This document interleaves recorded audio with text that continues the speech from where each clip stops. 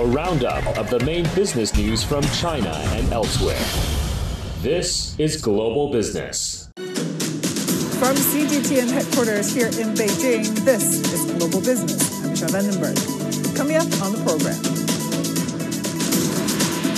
Rate stability. U.S. Federal Reserve maintains current key interest rates, allowing flexibility for future increases. New offerings. China's 134th Canton Fair in Guangzhou attracts more global buyers and showcases latest innovations. AI ethics. Leading minds in the artificial intelligence industry from all over the world gather in the UK to discuss the extreme risks posed by cutting-edge AI technology. The U.S. Federal Reserve has kept its key short-term interest rates unchanged for a second straight time, but it's left the door open for further rate hikes if inflationary pressure accelerates in the months ahead. Benji Heyer reports. So, no change. A pause again by officials here in the nation's capital. Following 11 straight rises from March of last year, interest rates will stay between 5.25 and 5.5%. That's where they've been since July 2023. The Federal Open Market Committee waiting to see if its strategy to contain inflation is working before it considers tightening monetary policy even more. Its decision, a unanimous one to maintain current rates, comes at a delicate time for the US economy and global financial markets. There's war in the Middle East, warnings of renewed oil price volatility, and we've seen a recent bond market sell-off, all of these complicating the outlook. The range of uncertainties, as Jerome Powell calls them, means further action could well be warranted if there's new evidence that a fall in prices is in fact stalling. Inflation has dropped from a 40-year high of over 9% to just shy of 4%. Yeah, that's still double the bank's 2% target. My colleagues and I are acutely aware that high inflation imposes significant hardship as it erodes purchasing power, especially for those least able to meet the higher costs of essentials like food, housing, and transportation. We are highly attentive to the risks that high inflation poses to both sides of our mandate, and we are strongly committed to returning inflation to our 2% objective. Inflation's been driven largely by what the Fed says is solid growth. GDP accelerating almost 5% in the third quarter, a strong pace, the Fed says, with consumer spending far more resilient than expected and unemployment historically low.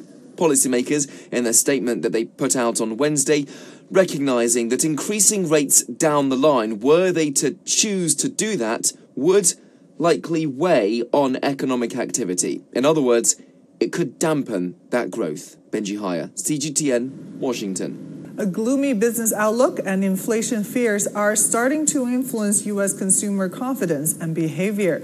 In September, U.S. consumption showed surprising strength. Retail sales rose 0.7% from August, beating expectations. Compared with the same month last year, sales rose 3.8% in September. While core prices kept climbing, so did inflation-adjusted consumer spending, which rose 0.4% in September, according to federal data. But economists caution that such vigorous spending isn't likely to continue in the coming months. Many households have been pulling money from a shrinking pool of savings. For the third month in a row, the Conference Board's Consumer Confidence Index fell in October, dropping to 102.6, a 5-month low. Behind the robust consumption in September, one of the biggest drivers was vehicle sales. CGTN's Karina Mitchell reports on consumers' willingness to invest in a new ride. While the Federal Reserve continues to try to put the brakes on high inflation, based on recent retail sales data, many consumers aren't along for the ride. It seems like the death of the U.S. consumer has been greatly exaggerated based on the results. Yeah, I think that's a good way to put it. I think that consumer spending has been remarkably resilient, especially for experiences, but also for things like car sales. That's kind of an interesting twist here because the supply chain has gotten a lot better. Overall in the U.S., sales of motor vehicles continue to accelerate, rising 1% in September from the previous month. And for the third quarter, global automakers, including General Motors, Toyota, and Kia, recorded a rise in new vehicles sold to American consumers. According to Edmunds, an online auto data resource, one reason for the upswing is because some consumers who held off buying a new vehicle during the COVID-19 pandemic now need one despite rising costs and tougher financing. Lauren Waldrop says business has been brisk at the Porsche dealership she manages in Pennsylvania all summer long, and she says she isn't expecting a slowdown anytime soon. We had a great September. September was actually our second best month volume-wise of the year. So I don't like to say that we're recession-proof because obviously, we see all the news out there and it's a little bit doomsday sometimes where we're all expecting the other shoe to drop. But we have been extremely fortunate that we have not seen consumers turning away. Rossman is less optimistic when it comes to overall retail sales. He believes they'll climb only modestly this holiday season compared to last year as consumers try to ride out elevated interest rates. I don't see consumer spending falling off a cliff, but I don't think it'll be a blockbuster at holiday season either. Tesla CEO Elon Musk shares that sentiment. He painted a gloomy sales outlook after delivering weak third-quarter results, adding buyers are now feeling the pressure of higher rates. That as the overall average interest rate for new and used car loans now stands at the highest level since 2007. And as an ongoing strike by members of the United Auto Workers Union drags on, it could potentially threaten supply chains. Still, Waldrop says she's not concerned, despite Porsche's slower push into the competitive EV market. The data is there. The customers are still shopping. They're still walking into the showroom every day. They're impressed with the product. They see value, and they're ready to spend the money. Karina Mitchell, CGTN, New York. Now for more insights on the Fed's rate decisions and the U.S. economy, we're joined by Chu Qiang, research fellow at the Beijing Foreign Studies University. Chu Qiang, good to see you. So what were the key takeaways from Powell's Federal Reserve press conference on future monetary policy expectations? Well, I think right now, Federal Reserve and Chairman Powell has been caught in the middle. Basically, right now, you see the interest rate for the Federal Reserve is already in a very high position. And this kind of the interest rate is going to jeopardize the future economic potential and is going to, hinder the whole recovery after the pandemic of the whole world economy. But also currently, you've been seeing still the inflation is here. It's now back into the 2% of the ideal range. So what to do next? I think for the Federal Reserve and all the central bankers all over the world and the major economy, they still have a question in there. So they're just going to wait and see what happens. And what are the repercussions of high interest rates in the U.S. on, global economic sectors? Well, basically, just imagine if you can put your money bank in the bank for 5% of the risk-free return, what else would you do? You probably would just put your money in the bank and just sleep on your bed, right? And also, the high interest rate is basically give you a in facto shrinking on the real demand and financial demand. So people will cut their expendings. When you look at the mortgage rate of more than 8% or the credit card rate is more than 15%, you probably will consider consume less. So this will just shun away a lot of the real demand and hinder the further recovery of the whole economy, not only in America, but also in the rest of the world. Also, has the Fed presented any strategies or measures to tackle these challenges faced by American households in handling their substantial debt amid this escalating interest rates? Well, I think Federal Reserve does not show, effective considerations or tactics to prevent from this kind of risk from happening. Because from the Fed's, viewpoint, the household sector still has ample, savings in their pocket. So their debt ratio is not hitting the red line. And also the household market is still going on. So I think basically their strategy is wait and see to see what happens next. But I think that moment, if it comes, they will immediately try to lower the interest rate and downpour liquidity into the market again, like what happened in 2008 and 2009. Yeah, now the question is when that will happen. Thank you so much for your insights. Really appreciate your time, Chu Qiang, research fellow at the Beijing Foreign Studies University. The third phase of the 134th Canton Fair, also known as the China Import and Export Fair, is currently taking place in Guangzhou. The 5-day event, hosting more than 11,000 offline exhibitors, features consumer goods, including including home textiles, stationery, and health and leisure products. The first two phases attracted more than 157,000 overseas buyers from 215 countries and regions, with an increase of 54% over the same period of the previous session. Among them, some 100,000 are from Belt and Road partner countries, accounting for 64%. Intended purchases reached a total of about $100 million during the first two phases. Now, for the latest on this year's Canton Fair, our Olivia He joins us now at the venue for the fair in Guangzhou. Hi there, Olivia. So, what have you got for us? Thanks, Michelle. This is actually my second time covering the Canton Fair event. So compared to my last visit, this is definitely much livelier. We're seeing an increasing number of exhibitors and buyers from all over the world, showcasing their products and making deals. So I was fortunate enough to meet many passionate exhibitors at the fair. For example, there's a Malaysian exhibitor whom I interviewed last year, and he came back this year and told me that he's receiving even more orders. He was really happy about it. And also, there are numerous new exhibitors coming to the fair, and a lot of them are from the Belt and Road partner countries. Now let's give a big welcome to one of them, our guest today, Dursun. Hi. Hello. Do you want to introduce yourself to our audience? This is Dursun. I'm coming from Turkey, a member of Tayaş company who export 140 countries. We are a manufacturer of chocolate and candy products. Thank you for joining us. I know it's your first time attending the Canton Fair, so what is your overall impression so far? This is very impressive exhibition, one of the biggest exhibition in the world. So I was so impressed to see lots of visitors and lots of business opportunities here. I hope I will have lots of orders at the end of the fair. And how do you evaluate the Canton Fair as a platform, let's say, for promoting your products? Canton Fair is supported by our government as well. So we come here to present more products to have better understanding for Chinese market and all over the world. We bring specially Chinese culture products here to have better business. So we develop our strategy to have more volume in Chinese territory. And speaking of the products you brought to the Canton Fair and also those you brought to the studio today, we've noticed there are cute panda designs on the packages. So I wonder, what's the inspiration behind? Panda is national character of China. Everybody loves panda here. Everybody's very crazy about panda. So we think that if we put panda on our products, we can unite our quality and the Chinese character with our products, so we can have better understanding between Chinese consumer and us, and we can reach more channel with consumers. This is our aim, to have more business in China. We have more focus after pandemic to have more business in China. So we do our research about the panda culture, about the panda history. So we do our marketing surveys to how to locate our panda on products. Any specific stories you want to share with us? Maybe with pandas? Yeah. Actually, yesterday I met another panda manufacturer, which is Chinese manufacturer.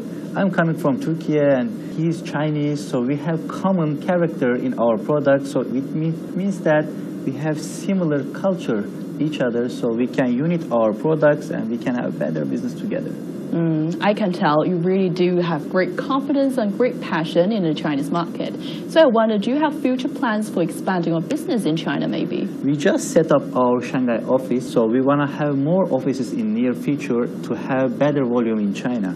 So we think that we are an international company. If we have Chinese mentality with our international quality power, we can be great brand all over the China territory. For sure, agreed. So I wonder, it's quite a personal question, would you like to live in China in the future for the long term? Of course, this is one of the biggest economy in the world, one of the most popular country in the world, and one of the safest country in the world.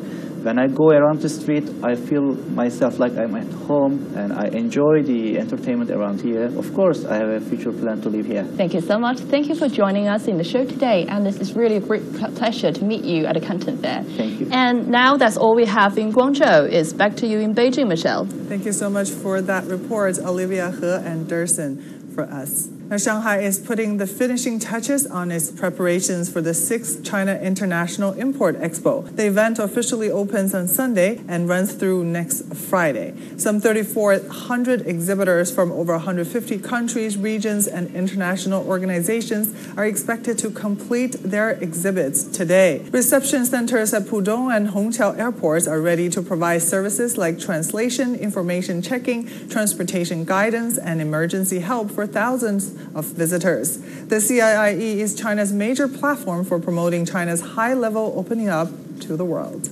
This year's Canton Fair is also promoting the trade of the Belt and Road partner countries. China's maritime transportation, a vital mode, is undergoing a transformation towards greater integration, international outreach, and enhanced intelligence. And for more on that, let's cross to our reporter Liu Xuelin at the Xiamen port. So, Xuelin, first kindly provide an overview of the port where you are currently situated. We're aware that it is a significant component of China's pioneering Belt and Road International Logistics Service brand and plays a role in the Silk Road Maritime Platform. Could you elaborate on the current progress of this port and its capacity to effectively facilitate international shipping? Well, I'm now in Ocean Gate, automated container terminal of Xiamen Port, Fujian Province. As a first intelligent green terminal in China, this smart terminal has deployed 5G forcing application, and compared with normal ones, this smart terminal can reduce 70% of labor work and improve 30% efficiency by 30%. And as you can see, every day many cargo ships and filled with goods from Belt and Road partnered countries berth here. After unloading, there will be reloaded with footwear, clothing, and electromechanical products, and restart their voyages along Belt and Road. As far as we know, 80% of total export volume of Guangzhou, a nearby commercial and industrial city, are exported from Xiamen Port.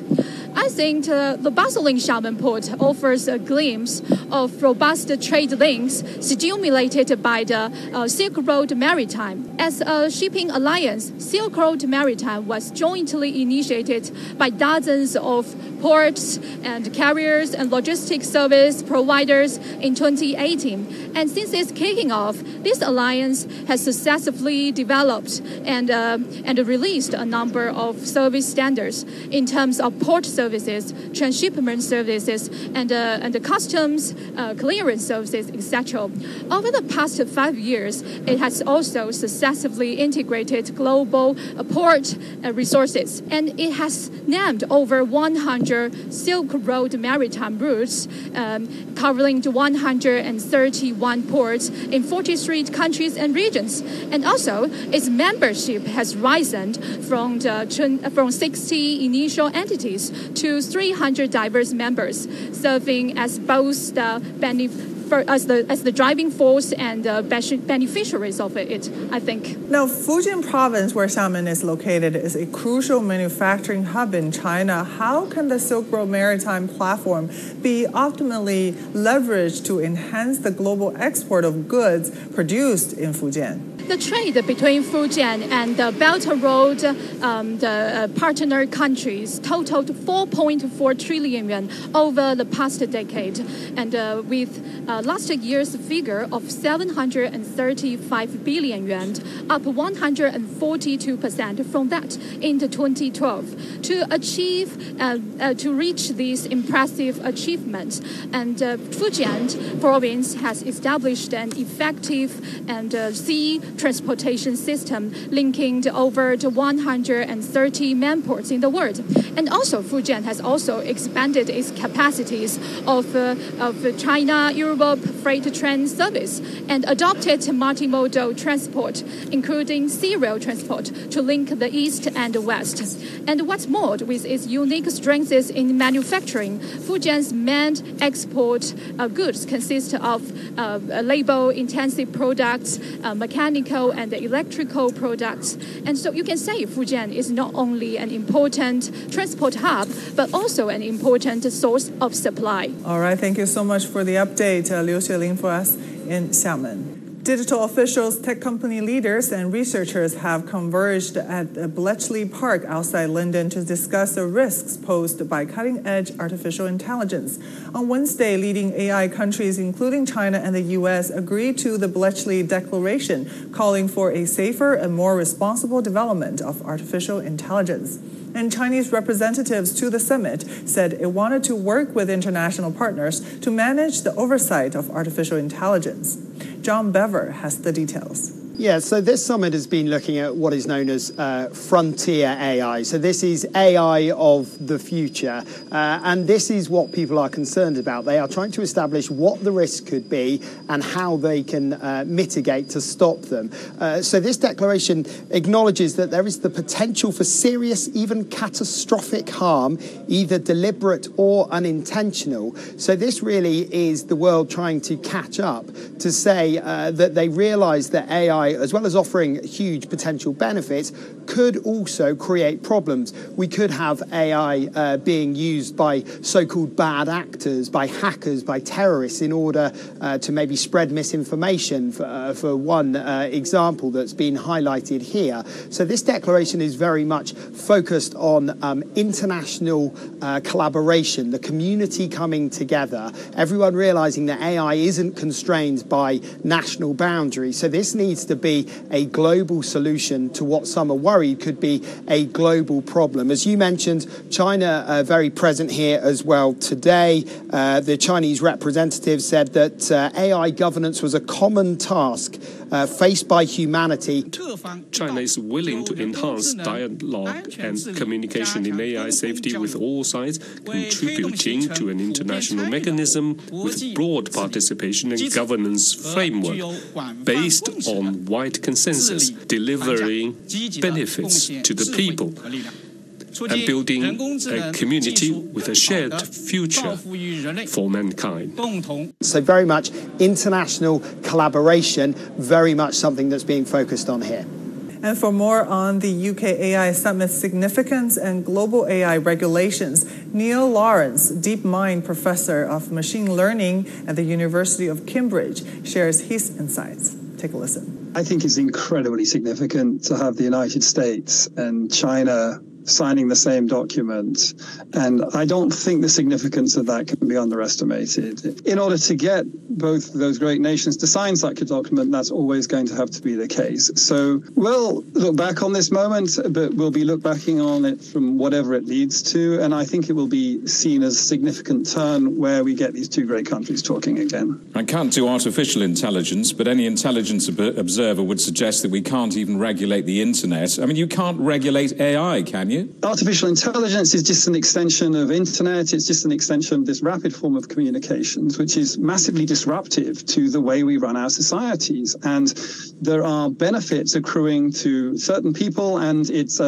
the reactions that our societies take institutionally to that take a long time, and it's incredibly difficult to regulate that. But that's not just AI, that's the whole of cyber because of the speed of deployment of these new capabilities. As you say, some big players there, China's there, the United States is there, the UK is there, the EU is there, but I mean there are lots of people who are not there. Can this gathering and the later ones make any progress if there isn't a complete buy-in from everyone around the world? The issues that we might feel in professionalized societies where we have large numbers of lawyers and accountants whose roles they feel are threatened by these technologies are extremely different to the issues that developing economies are facing. And I think many of them are looking on at this quite bemused in terms of the nature of the conversation we're having, when these technologies present enormous opportunities, but enormous dangers for their societies. The potential for misinformation to disrupt delicate societies is absolutely tremendous. And many people have already died because of that. And I think that it would be worthwhile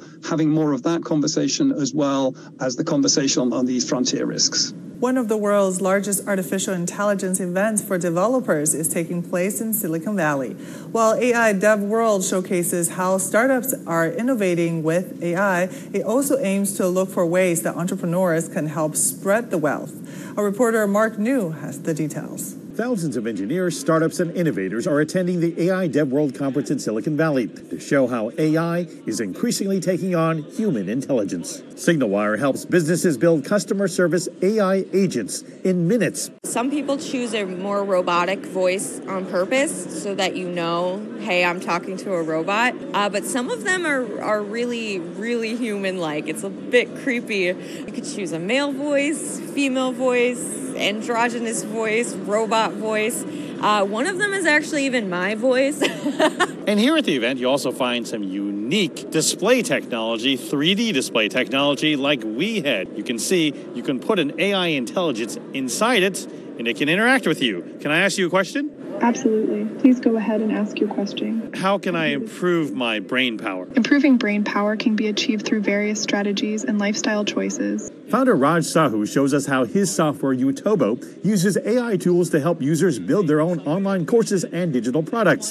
It also helps users instantly generate blogs and copyright-free images to post on their site. Where the future is headed, I think AI would be used in almost all the workplaces and almost all the possible places you can think of. It's going to be crazy who is going to control, the whole AI thing. Who exactly should be controlling AI tech is a discussion point at this session on how AI is failing marginalized communities. We have to come 80 miles, right, 2 hours to get over here to Silicon Valley and learn from all of you what's happening, right? And we don't see a reflection of ourselves as Latinas, as women of color.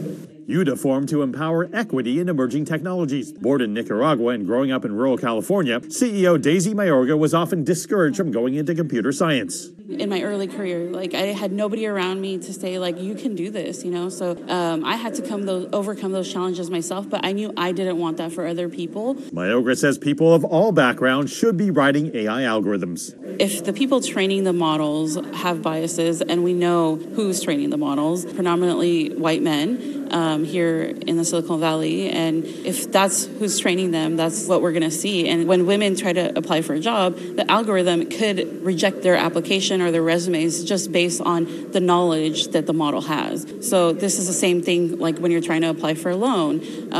Who has historically been accepted for loans? Mayorga says even for AI jobs in her rural community, many companies look outside for talent, something her group is trying to change by educating and inspiring from within. Mark New, CGTN, Santa Clara, California. And that will do it with this edition of Global Business here on CGTN. I'm Michelle Vandenberg in Beijing. Stay with us.